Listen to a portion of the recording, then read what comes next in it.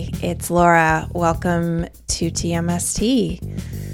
In a recent episode with Jody White, we dove deep into the contours of love addiction and codependency. And the response to that conversation was big and loud and clear. You asked us to keep going and go deeper. So that's what we're doing today. I am so excited for you to meet today's guest, Kelly McDaniel. Kelly is a clinical psychologist who first coined the phrase mother hunger back in her 2008 book, Ready to Heal. She had been noticing this pattern in her practice of this deep wounding in women that was often masked by process addictions like drugs or alcohol, or patterns of behavior like love addiction.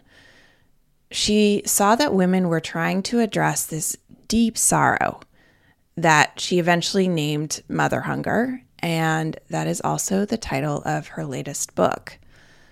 Kelly has helped so many women, including me, demystify the search for love, for lack of a better phrase. She's literally giving us a compass that we can use to steer ourselves out of that struggle with that aching, lonely, often very desperate feeling emptiness. She is warm and kind and speaks profound truths in a very gentle, reassuring way. Kelly says that healing love addiction is the PhD of recovery programs. So if you've entered into this territory at all, give yourself a big damn hug. All right. I'm going to waste no more time, friends. This is Kelly McDaniel.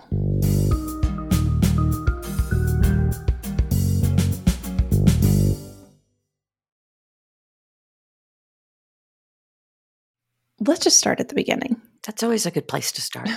Many people have probably never heard the phrase mother hunger. So what is it, and why did you call it that versus, say, insecure attachment or something? Well, insecure attachment is somewhat of a clinical term, don't you think? I mean, the good news is attachment theory is becoming somewhat mainstream dialogue due to books like Attached or The Attachment Effect, translating attachment theory into what most of us can start to access and enjoy. And yet attachment theory was really part of a way to do research. So we came up with categories such as insecurely attached or securely attached. And then subcategories, avoidantly attached or anxiously attached, are part of insecure attachment, right? So there's great information in there and lots of people talking about it, which is wonderful. But I came up with the term mother hunger before we were really talking about attachment in the mainstream.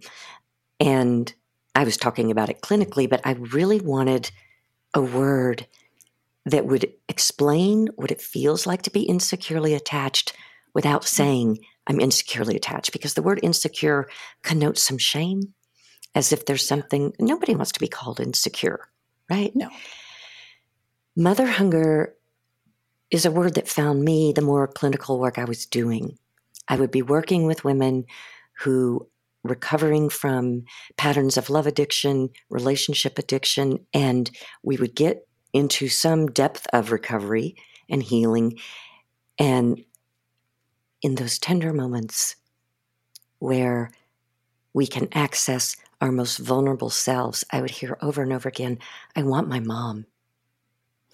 And that desire for her wasn't light. It was deep. It was urgent. It was a craving. I want her. And there were tears with that. And that hunger for her, hunger's insatiable, right? When we're hungry, we need to eat. It's really difficult to avoid hunger pains. It's really difficult to avoid the urgency that our body's designed to go feed ourselves. That's about survival.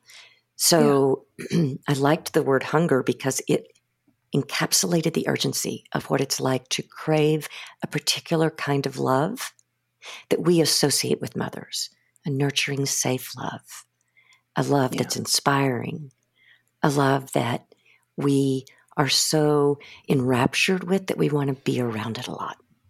Yeah, it works. It works. I I appreciate it. It's almost hard. The first time I heard it, I kind of did a like, like your body recognized. There's a truth in that term. Yeah. How does mother hunger show up in someone's life? How does it present itself? Well, I write and treat adult women, so I'm going to speak primarily about how it shows up for women, but I will say a word too for men. But when I'm talking about women, I'm talking about traditional women, female bodies that are raised in patriarchal culture we're raised in the girl code. We're raised in a femininity code, that there are certain ways to behave that will teach you to submit, serve, and seduce a partner. So there's this cultural programming that women experience that plays into how our mothers learn to be women, how our grandmothers learn to be women, how we learn to be women growing up with our maternal ancestors. So when we become adults, mother hunger may look like manifestations in the extreme of some of that cultural programming. For example, we can be very good at manipulating our bodies, our personality to attract attention, because what we're really trying to attract is the primal need for nurturing, and that's touch, that's love. And we don't know that's what we're doing, but our body has figured out a way to get touched, to get attention that maybe we were missing. And so if we missed out on adequate maternal nurturing, we may find ourselves starved for affection and touch, and we may find ourselves getting it in ways that are harmful. So that's love addiction. That can be compulsive sexual behavior that doesn't really reflect a healthy sense of who we are. We may appear to be somewhat needy and insatiable, because the need is actually very young and very developmental. On the flip side of that, the other way we're nurtured as little ones is with how we're fed. Our first experience of being fed as little ones comes with feelings of pleasure with a full belly, but might not have come with feelings of pleasure about being held. Maybe we weren't held when we were fed. We were fed in a carrier. Maybe the person feeding us was irritated or bothered or distracted, and there wasn't eye gazing and cooing. And so feeding may or may not have been a good experience. If it was a yummy experience, but there were other things missing in our life, we may look to food to fill that sense of, oh, I'm okay and I'm loved. If it was not a yummy experience, we may go the other direction and deprive ourselves as food. So as adults, mother hunger can show up as disordered eating patterns that are on all kinds of spectrum. Like there's not one way, just like we have different romantic patterns. But what I do is that when a woman starts to talk to me about food, I know that she's talking to me about her best friend. I know to go very slowly, listen to the nuances of the story she has with food, because there's so much information in that story. It's usually one of the last stories a woman will tell. Wow. Lots of shame. I have a whole series of questions about the food connection, because that to me is so massive in your work. And revealing that was like this entirely new aspect of a connection from my past and my behaviors, because the food stuff presented itself first before any alcohol addiction, drugs, men, anything. So I want to put a pin in that and go back to it. Let's do. It's a really, really hard topic to think about and talk about and work with. So can you just speak to that, how difficult it is and why it's difficult? Why this topic is so hard to broach? The topic of our mothers. The topic of our mothers is difficult to broach for multiple reasons. As daughters, we're raised to be good daughters. And talking about anything less than pleasant about our relationship with our mother can bring up a deep sense of guilt and we're betraying her. There's also not a safe place to go talk about this, because lots of clinicians in graduate school are not given any training on how to talk about harmful mothers or what mothering is or what happens when attachment doesn't go well. There's just no discussion about it. There's not a good training for it. And so a lot of clinicians who've been trained in family systems, let's say, are going to work to really push an adult daughter to make amends with a mother. And in some situations, that's not in a daughter's best interest. And they don't know that. So there's not been a safe place to have a conversation on this level. Mm-hmm. So those are some of the reasons it's difficult. I think in our culture too, we're so hard on mothers that to decide to look at what you might have missed in childhood, whether I missed nurturing or some protection or some guidance, feels like another way that I'm partaking and beating up on mothers, which is already a cultural, pervasive, horrifying thing. So it's a very tricky road to go down. And that's why I almost didn't write this book. I was concerned that by putting this literature out there, I would be contributing somehow to the culture of misogyny that already doesn't support or love women and mothers and therefore children. But the women I've been working with really wanted me to write this book. They especially wanted me to talk about food because there's just not a piece of material out there that explains why so many of us struggle with food and explains it in a way that we feel the shame goes away because now we have a story. Now we know why. But Ready to Heal is really difficult for other reasons. I think facing an addiction, whether it's alcohol, food, sex and love, work, shopping, facing any addiction is really, really difficult. But food addiction and love addiction are the two most primary addictions, and they're usually beneath some of the other process addictions, such as shopping and gambling, but then even alcohol and drugs. Those are usually masking the true, tender, primitive heartbreak. The first heartbreak comes with how and when we're held and fed as babies. How we're touched is what we learn what love is. How we're fed, how we're held is how we learn what love is. So unfortunately, lots of parents follow the misguidance that don't touch that baby too much. You'll spoil her. Don't feed that baby when she cries. Put her on a schedule. You'll spoil her. The opposite is what's happening. Spoiling means leaving something on a shelf to rot. You can't hold a baby too much. You can't overfeed a baby. A baby knows when she's hungry and when she's full, she'll stop. And when she cries, give it a try. But to train her biological instinct for sleep, for needing to be close, and for needing to eat is creating a broken heart. The feelings that even still come up in me, even when I was preparing for this, is guilt. Even though I've done a good amount of this work, I still feel guilty. Yeah. Because I know my mom did the best she could. Exactly. And I still have the sense that I'm kind of being dramatic and making things up. Okay. So I have a feeling that's probably pretty common. Yes. Can you speak to that a little bit?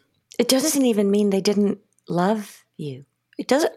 I'll use you in specific. It doesn't mean your mother didn't love you, even if she couldn't meet your attachment needs. So attachment needs and love don't always translate. So I'll say more about what mother hunger, how it forms.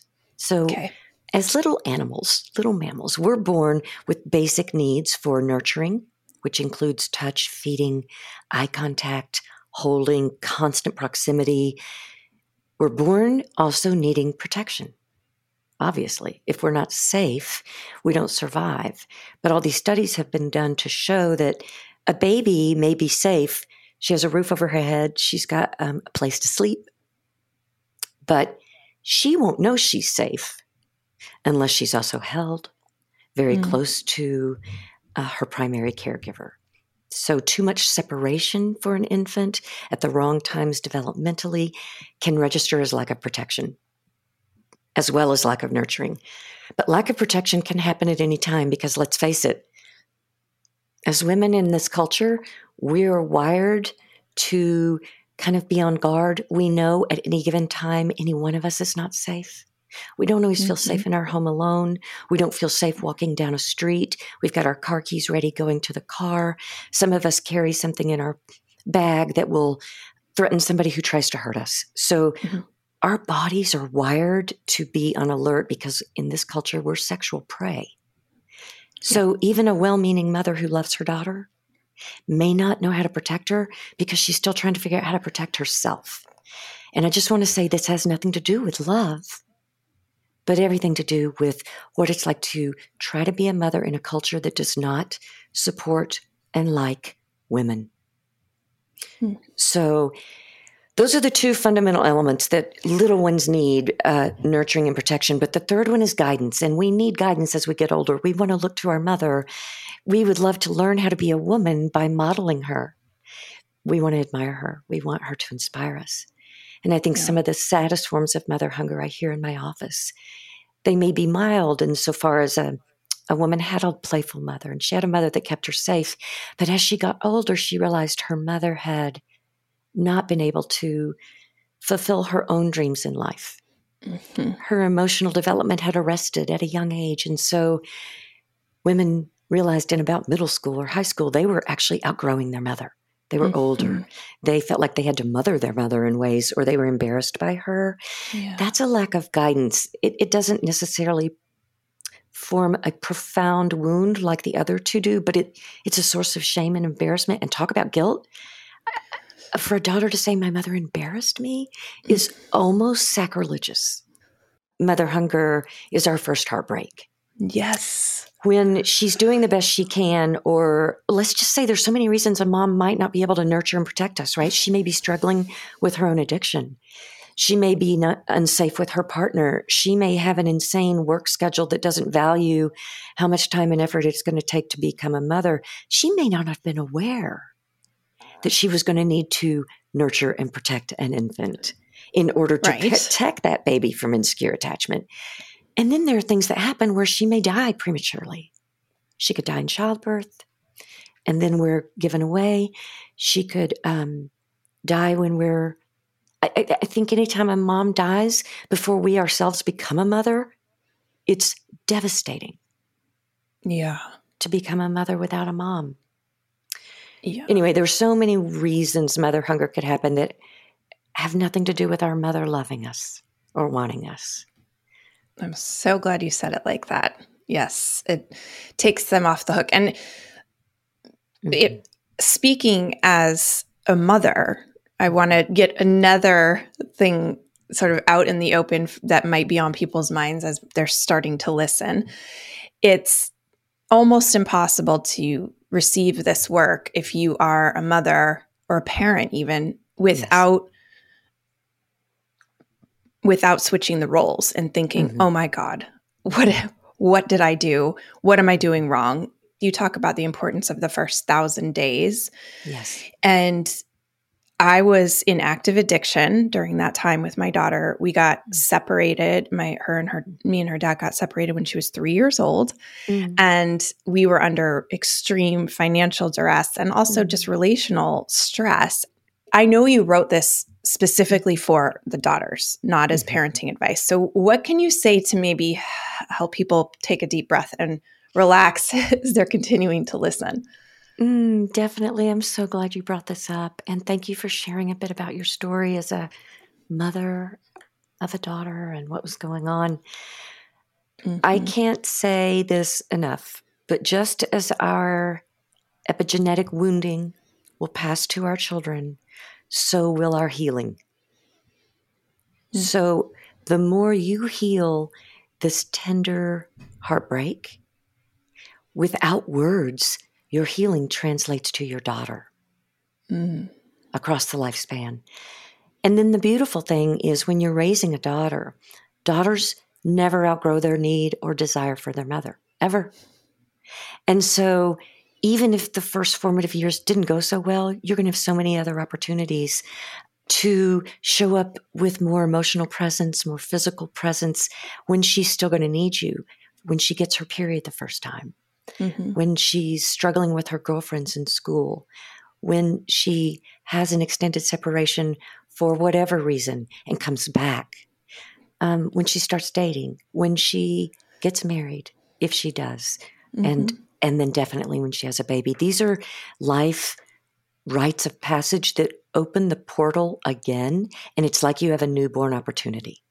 Yeah, I think what's really hard for moms, though, is waiting for those portals. I think what mothers struggle with is they read this, they start feeling a sense of urgency of, I've got to fix this right now. But keep in mind, your daughter may not need you to fix this right now. You're there. You're there, and you're becoming a different mother even as you read it. And that's fixing it. She doesn't need you to go to her and say, here's what I did wrong. Can you forgive me? Sometimes that's more for the mom. No. Yes. That's just to make us feel better. We can't do that. We wait, and we be our best selves each day. And we grieve. We grieve with the awareness of, oh, I wish I could have a do-over for that particular time. And that's where our grief as mothers lives very close to us, side by side. You did a lot of helping and healing just in those few sentences, because I work with and am surrounded by so many women in recovery, and this is the biggest heartbreak of their heartbreaking story is being a mother who drank, right? And and sometimes through they have adult children and they're just now coming out of it, and so that's very heartening to hear. Very, very heartening. To kind of go with what you're saying, when a mother gets older and enters recovery, and so her children are grown and only knew her as totally unavailable, while they may still want her, sometimes that road back together is really, really challenging. And I've not seen a grief quite that difficult as mothers in their 60s and 70s, newly sober, learning about their own mother hunger, going to heal it, and realizing, I really don't know how to reach my children. There is no relationship. The children have had to, for whatever reason, perhaps put up walls and boundaries to stay safe. And that is a really difficult grief. And I think it'll be such a great thing when we can have support groups for mothers that are in that time frame to support one another with that grief. So women aren't carrying it alone when they can't find the bridge back to their adult children. I have noticed a lot, I would say the majority of women that cross my path are certainly not in their 20s or even 30s, not even in their 40s. It's 50s and 60s. Do you have a hunch about that? Or maybe findings? Like, I know for you talk about how women come to your work or to address love addiction or mother hunger in that, like, much later in life, and often sometimes only when a mother has passed away. Right. I have to imagine that these things are related because, as you've talked about, it's the addiction underneath the addiction. So the later, but there's got to be generational components to that. I think there are biological components to this, and I'll explain. Yes, of course. Of course. Our body, Mother Nature, has designed us so beautifully to be protected from pain for as long as possible. And the pain of awareness that your mom may not have been either the mother you thought she was or able to love you is such a devastating thing to know. We can't know it as children. And Mother Nature gives us this beautiful thing called denial, and a certain blindness that we literally can't know it, can't see it, because if we did, it would be too terrifying. So we have to wait until there's enough support around us, whether that's a 12-step community, a good therapist, lots of good friends, before our body will even take the blinders off and let us start to see. And given that love addiction is what I call it, the PhD of recovery programs, because thank you. It so is. My God. It is. Yeah. It's the final frontier, and it's the hardest recovery of all, because as women, we are designed to be in a relationship to formulate a self. So we're going to go into withdrawal from the very thing we most need to form who we are.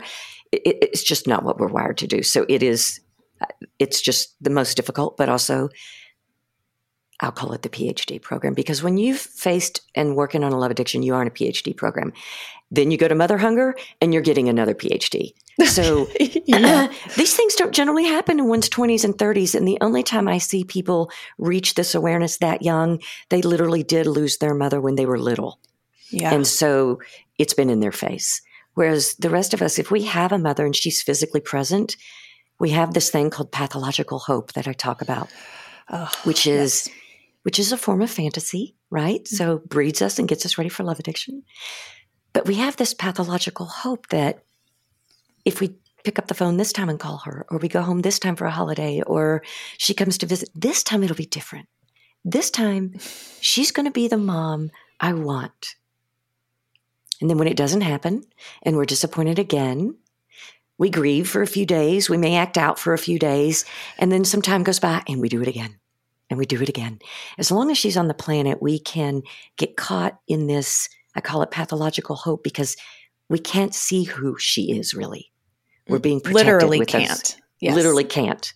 Yeah. And I think the most painful withdrawal we go through is taking a break sometimes from a mother who causes us so much pain that we have to take a 30, 60, 90-day break, just like in love addiction recovery, and try to come to terms with, I can't pick up the phone and text her right now, and sit with what that feels like, and start to come out of the fantasy mother, come out of the trance that I have a mother.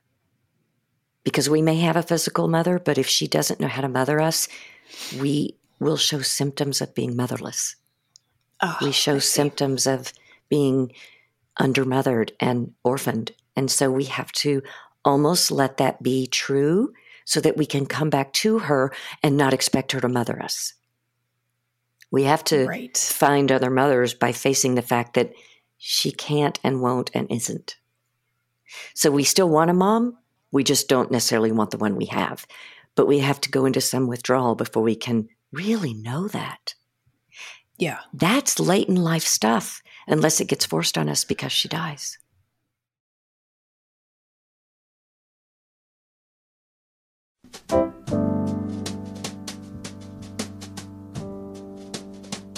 Hi, I'm Michael. I'm the executive producer of Tell Me Something True and co-created the show with Laura. You know, we have one goal here. Put something into the world that helps all of us figure out how we can have a better week. We think the best way to do that is to keep the pod ad-free, so all of the work goes toward making something that's useful for you instead of hustling to keep advertisers happy. And this is where you come in. TMST Plus is the membership program that helps to keep this show going. And whether it's through a monthly membership or a one-time contribution, TMST Plus members are super important because they help to pay for the pod's production and distribution costs. When you're a member, you get to join Laura for member-only events, send in questions for the AMAs, and you get access to the complete unedited interviews. It's pretty sweet, it makes a difference, and you can make it happen with a one-time gift or for as little as $5 or $10 a month. If your situation is such that becoming a member doesn't work, it's all good. We hope you enjoy the show, maybe share it with a friend or two, and we hope you check out the playlist we put together every week on Spotify. Just search the playlists for Tell Me Something True. It's free, and look, we're just thrilled that you're here. If you can become a member, you can find the link in the show description. Head over to tmstpod.com. It takes less than 2 minutes. And thanks a lot.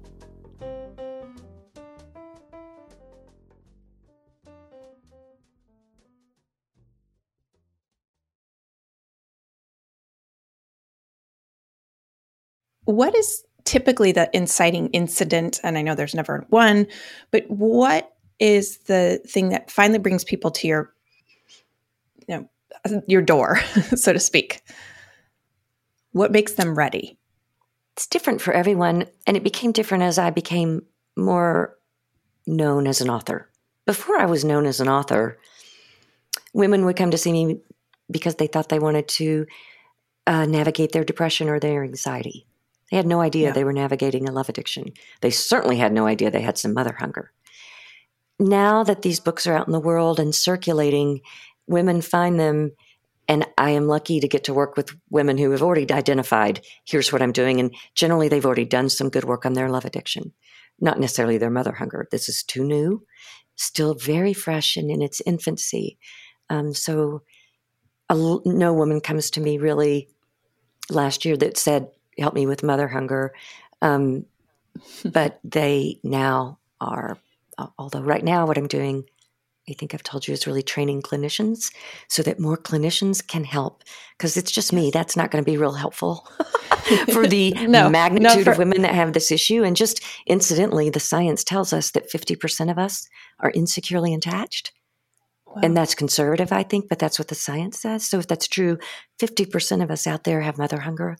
And so I need to train therapists to be better able to work with this without further shaming or giving the wrong kind of guidance. We need good guidance. Yeah. And I'm guessing the sort of inciting, like the reason people show up is almost always the same. They're just in so much pain, so much pain. At just the door of love addiction. It just make the pain stop. And they've probably, like I had, tried everything else. Everything. Yeah. You finally realize, if I could fix this, I would have. Yeah. And you finally kind of have to surrender. It's a total surrender. It is a complete loss of faith in oneself to fix this problem. And that's a crisis in and of its own, because I think when we have to face that we can't fix this alone, we lose so much trust in our own capabilities.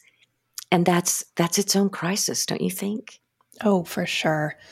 And often, at least with me, I had already gotten sober from alcohol, and I thought that was the hardest thing. It was the hardest thing I'd ever gone through.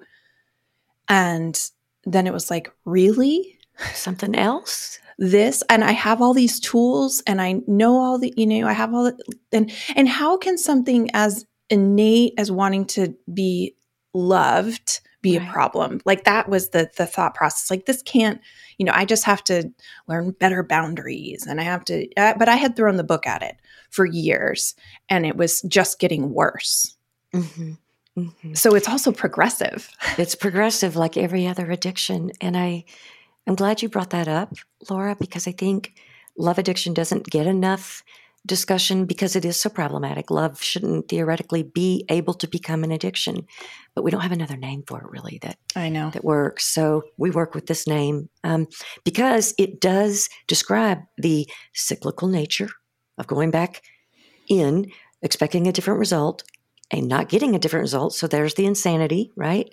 Yeah. The effects get worse. Just like with any other addiction. We keep doing it even though we have terrible consequences, just like with every other addiction. So it fits the criteria. So that's why we use it. And truly, without intervention, it can kill us. That can come in a form of we starve ourselves because we're so in depth with this addiction that we die from a weakened heart muscle, which literally heartbreak. And heart disease is the leading killer of women. And I have to believe that has a lot to do with love addiction, eating disorders, and mother hunger. Oh my God. That is what weakens our heart just as much as poor nutrition, if not more. Wow. So we do need to be talking about this. It is a killer. And the other way love addiction is a killer is many women who ended up in these addictive relationships, they become violent. There are extremes of jealousy and highs and lows. And in a fit of anger and rage, partners kill each other. When there's a betrayal that gets thrown into an addictive relationship, the rage that can come out, we do black out. We don't have control over our cognition right then, our frontal lobes. Mm-hmm. We become purely in our animal brain, which is all about survival. And this threat, this person who I thought had my back is now the enemy. Terrible things happen. Yeah. And even to the point of, prioritizing, just like with drinking, prioritizing that over my daughter and being shocked by that. I think so many mothers struggle when love addiction is in your life, and so are children. Yes. I think that's just such a compelling biological double bind. You want to mother, and yet you need your own mothering, and it looks like this relationship's going to give it to you because you don't even know that's what you're craving. You don't even know it's mother hunger that keeps pushing you toward this romantic connection, which is what we think we need. Yeah. We don't know that we're really trying to meet primitive needs that are probably about the same age as our own child. So a lot of us, let's say we're mothering a 3-year-old, we're still 3. We're still a 3-year-old waiting for mama to nurture us and protect us. And here our own daughter needs it, and yet we don't really have it. And that's terrifying. And very subconscious too. We don't know. We We're just no afraid. idea. We're just afraid. And we may dissociate a lot because we're afraid, which adds to the kind of complicated nature of we're there physically with our child, but because we're dissociating, because we're afraid, we're not there emotionally. And this was my experience too as a young mother. I was there physically. I was doing what the attachment literature told me to do, nursing on demand, never let him cry it out in the crib. That was all great. But I was so overwhelmed with some of my own undealt with stuff and just the sheer magnitude of loving this baby. Yes. That's also can cause us to dissociate. We've never felt it. We've never felt that kind of love. So our body goes into overwhelm and doesn't differentiate between that's a threat or that's a good thing. And I disassociated. So even though I'd be holding him, emotionally I was floating around somewhere. How do we survive this? It's a miracle, I think. It is a miracle. And I think it speaks to our innate resilience. I want to just kind of, this might be a good time to remind anyone listening that we are designed to heal. Our whole body is designed for wellness.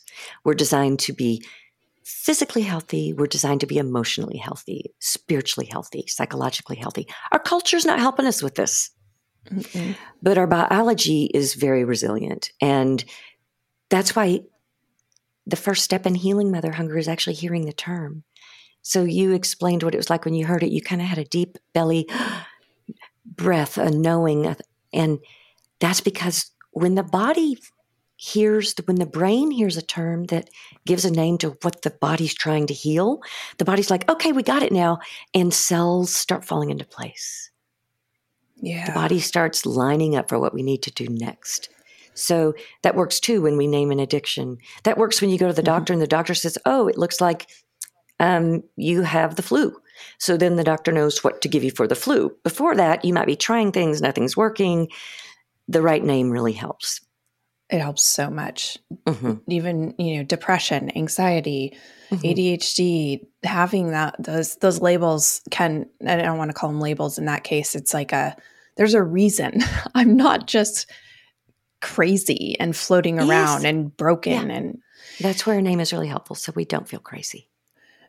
So we usually think of romantic relationships as the place where this all shows up, but you talk about how it can show up in any type of relationship, including work settings and friendships. Can you talk about what that might look like?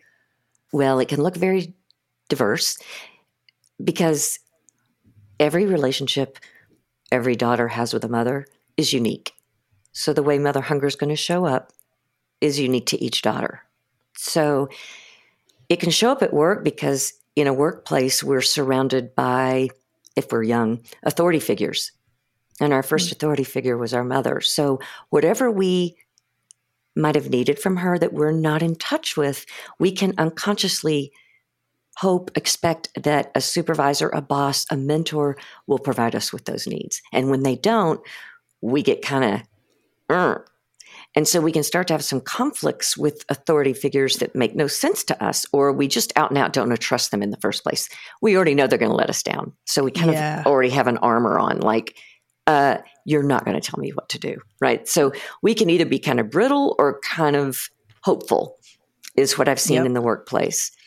With our friends, I've seen this, again, it's unconscious. We don't know that we are starving. We are hungry for nurturing or protection or guidance. So with our friends, we may expect them to do this for us. We may get really disappointed if they don't seem to understand we need a certain kind of phone call when we're down, or they don't understand our love language. They don't know that we want quality time. They don't know that we need words of affirmation or acts of service. Or we may look to our friends as a mother, like, inspire me, guide me. And we go one down. We look to her to kind of, sure. So we either put her on a pedestal, or we only have friends that put us on a pedestal because we need to feel we need to feel a boost to our self-esteem because really deep down we feel pretty unlovable. So I find it's really hard to find mutuality with our friends. Yes. We're either one up, we're either one down. We're always chasing something and getting disappointed. Wow, that hits home. Yeah. I've had relationships like on both sides. On both sides. Those don't go very well. Yeah. They don't. I talk about this a lot in Ready to Heal. I talk about female friendships, how for someone who's struggling with love addiction, women are just really not that interesting. So they come in, I put them in 3 categories in Ready to Heal. You've got the friend who you've got a crush on, or you've got the friend who's your acting out girlfriend, or you've got the friend that just fills in the dead space because you can't be alone. Yeah. What do you mean women aren't that interesting? What did you mean by that? That doesn't sound like a statement you would make. And what I mean by that is that when we are in love addiction, what I've seen women do, unless they are unless they're in a lesbian relationship, then it's the same. Mm-hmm. Women are not interested in heterosexual women. They're interested in men. And so a woman is either something that gets in the way of getting to that man, or something that she needs somebody to go with her to the bar to pick somebody up. Oh, God, I see. Okay, yes. And what they're not dealing with is a basic inherent mistrust of women because they don't trust themselves. Yeah. Generally, women who are in love addiction have so much self-hate that they just don't trust other women either. We don't trust ourselves, so we don't trust anyone else. So that's what I mean. Like, women are seen as competitors, not as allies. Yeah. And I'm talking in a heterosexual sense. You talk about frozen grief and mother hunger. And that was another phrase where I had the gasp feeling reading it, frozen grief. Talk about that. I will. Yeah. We can't grieve what we don't know we have. And you and I have been talking about how difficult it is, even if we've heard the term mother hunger. Well, then what do we do? Where do we talk about this? Where we won't be shamed or silenced. Right? So this is disenfranchised grief. Like when we figure out we've got pain, but there's no cultural recognition for that pain, it's disenfranchised. So many of us have had an experience where we've had some form of a cancer diagnosis. Terrifying, right? Mm-hmm. But we hear that and we know other people go through that. We know there are support groups. There are people we can call. We'll instantly get some sympathy. We'll instantly get some guidance. We'll instantly have some ally, right? That helps grief flow. That helps the grief process begin. And with mother hunger, we don't have that. There's no place we can instantly pick up the phone and say, I just figured out what it is. And then all of a sudden the troops surround us with love and food and support to take care of our children and money for therapy and a support group. If we had all that, the grief could flow, and the grief has to flow. But it gets frozen in our body because either we don't even know what we have, or once we do know, there's no place to talk about it. It's disenfranchised. There's not cultural recognition.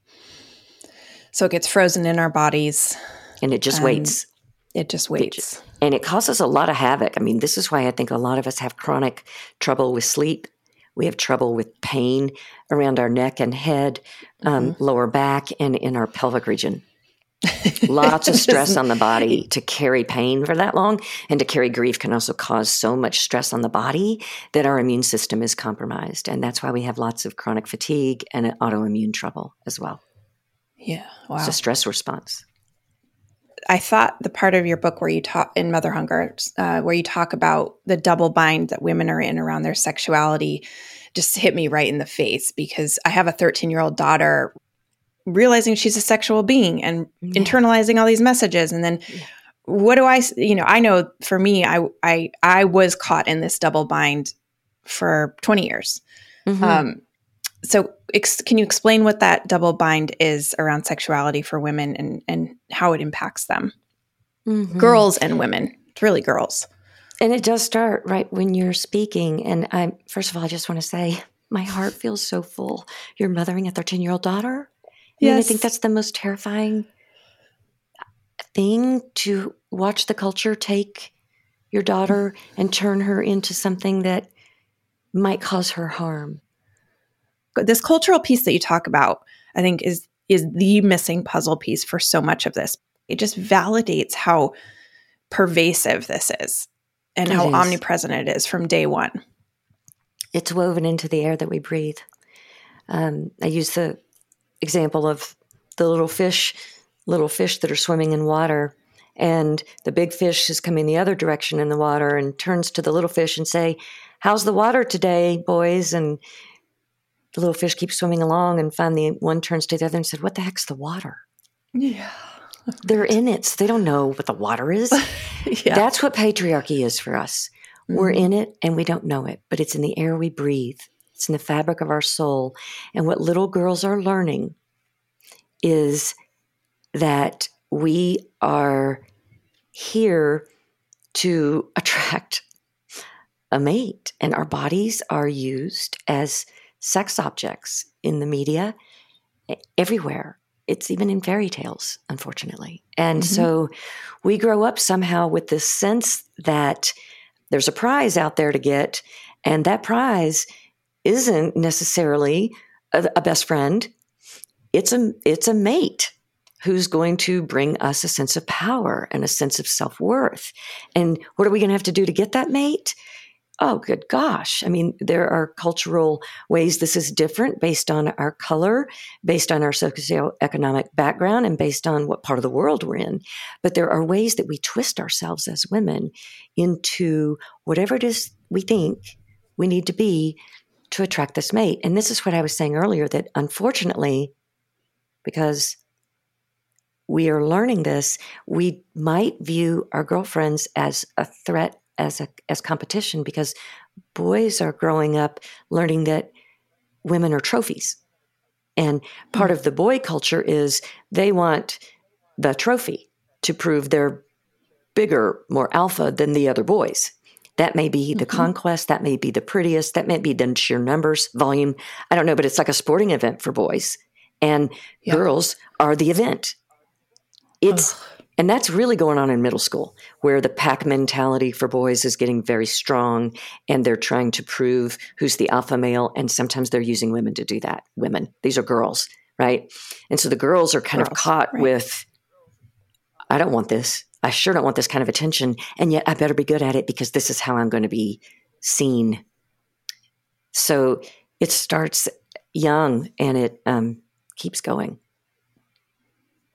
Yeah, and then the messages of you're supposed to be good, right? That's good ready to heal. Yes, not having sex, not being a sexual being,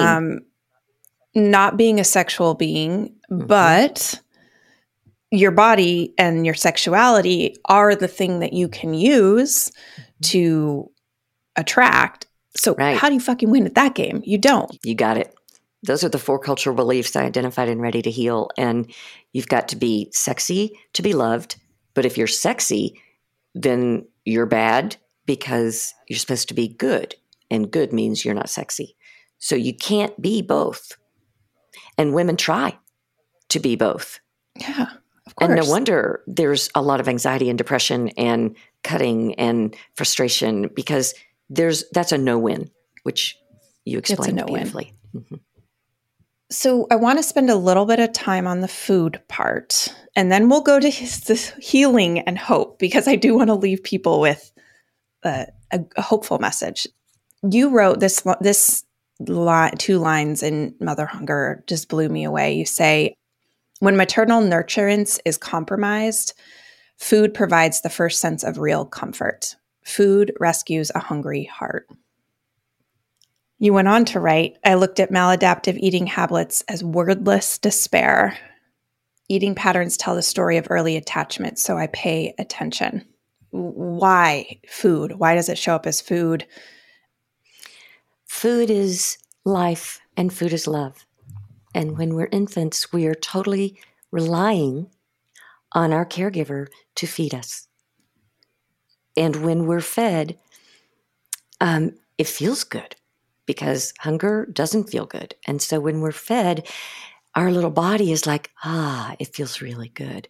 Mm-hmm. So let's take that example of an infant, a newborn who just got the warm milk from her caregiver, and she feels really good. And that's wonderful. The same caregiver, however, let's say, put her down right away to cry it out in the crib. That does not feel good. What happens is, okay, the full belly felt good, but being left alone now does not feel good. So the baby cries, but this poor mother has been told, let your baby cry. So then what's happening is the baby's going into a fear state, terror state, and is being flooded with cortisol and adrenaline to prepare the baby for a threat. Too much of that in the baby's system, too many times, creates a profound dorsal effect. Sure, the baby looks like it's asleep, but what the baby's learned to do is to detach from the world. This is Mother Nature saying, you're probably going to die, so I'm going to make sure you don't feel it. So this is the first time we dissociate in the crib, right? So if you hear what I'm saying, the food feels good, but the caregiver does not. The food, the full belly feels good, the caregiver does not. So how do you think that's going to go as this child grows up and this is the pattern? It's going to go that as soon as I can crawl or walk, I'm going to go find some food. Yeah.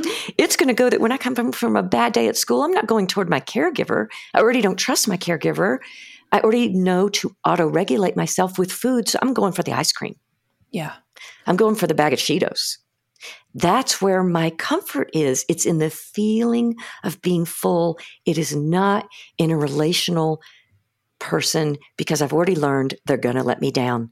I've already learned it's all up to me to self-soothe. And food's one of the best ways to self-soothe. This feels very groundbreaking to make this connection for women, because I don't know one woman who doesn't have food issues, body issues, or hasn't had them and had to work through them. Right. It certainly is part of my story. And it feels like and then there's this entire industry complex created to address the symptom or just further the problem, right? Yep, precisely. So have you seen women's relationship with food and their bodies improve once they address mother hunger? Oh, definitely. Most definitely. And I also just kind of want to say, I gave one example that didn't really address what happens in anorexia. Mm-hmm. So women who have learned to thoroughly deprive themselves of food have grown more comfort with, I want an empty stomach because that means I need no one. That's right. I need nothing, no one. I don't even need to be fed. So these are both telling the story of the primary attachment injury. Make sense? Okay. Oh, yeah. So, that was my story. Okay. With food. And then it swung to the other side. Mm-hmm. Which is really normal, that it'll kind of start in one place on either end of the spectrum, whether it's the indulgence end or the deprivation end, and then swing back and forth for quite some time before finding balance. I find that the balance that we're going for here, which is to eat for strength and fuel and nutrition and well-being, and yes, that's pleasurable, but we're not eating to escape. That's lifetime work. It is. But it once we understand the root, that really helps the work speed up. Let's talk about healing and hope. Is there hope? And what does the healing journey actually look like? Mm-hmm. Mm-hmm. There is hope. But I want to put a disclaimer. And we haven't spent time talking about this today, which I'm glad. I don't love talking about this in public because it's so triggering. But there's a chapter in the Mother Hunger book called Third Degree Mother Hunger. Third degree mother hunger is when you not only missed out on maternal nurturing, protection, or guidance, you missed all three, and your mother was abusive. She was frightening. When we grow up terrified of the person we need the most, it causes all kinds of real brain damage, which, as we grow, begins to look like personality disorders. So when we're healing third degree mother hunger, that's a much longer journey.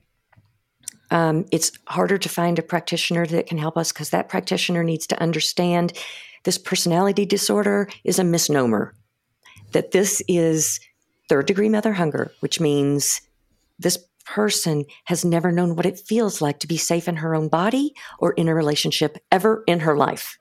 So you've got to really titrate the therapy. You have to be trained in complex trauma. You need to be trained in attachment. You need to be trained in sensory motor skills and EMDR. That's a lot of training. But if you have third degree mother hunger, you deserve someone who understands the complexity of this trauma and would understand why your personality at times might look borderline. Yeah. Or it might look bipolar, because of course it does. That's what happens. So right. I'm very glad you said that.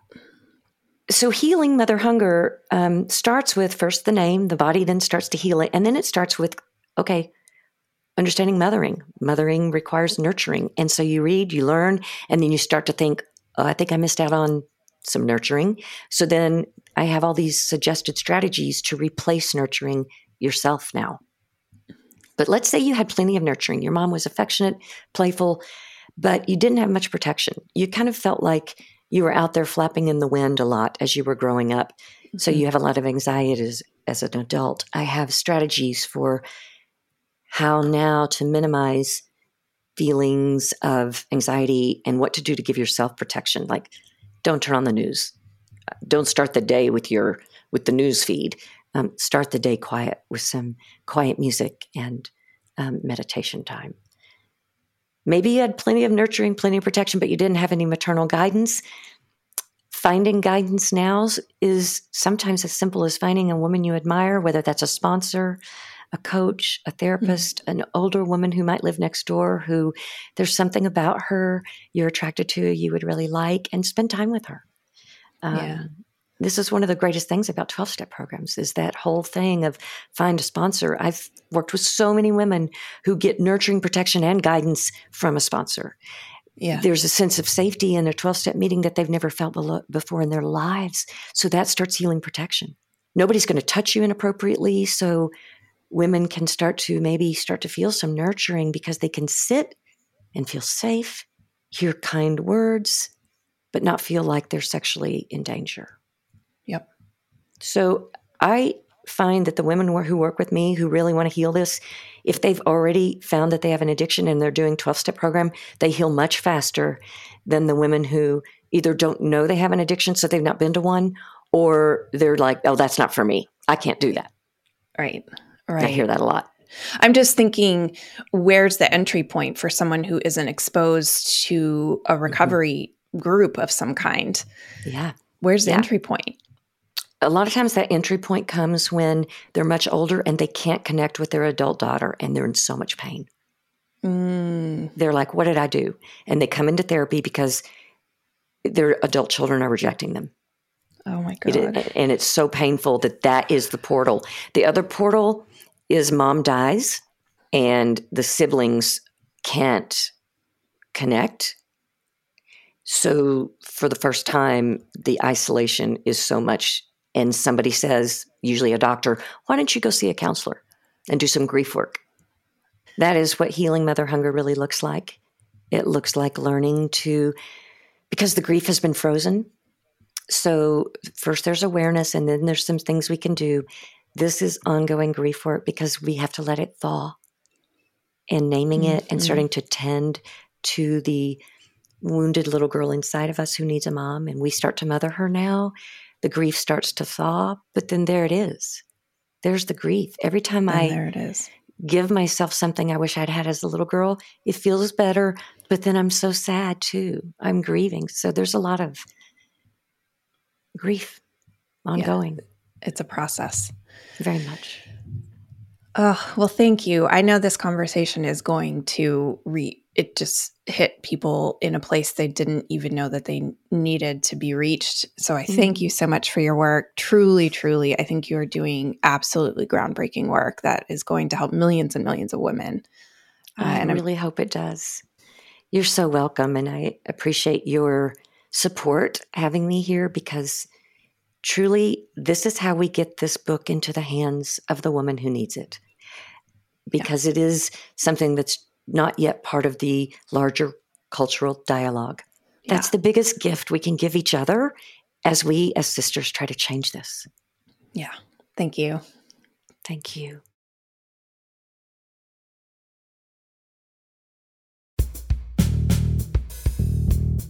All right. thank you so much for being with us today. If you want more TMST, head on over to tmstpod.com and become a member. Members get access to the full uncut versions of these conversations, previews of upcoming guests, invites to join me for members-only events, and access to our members-only community where I hang out a lot.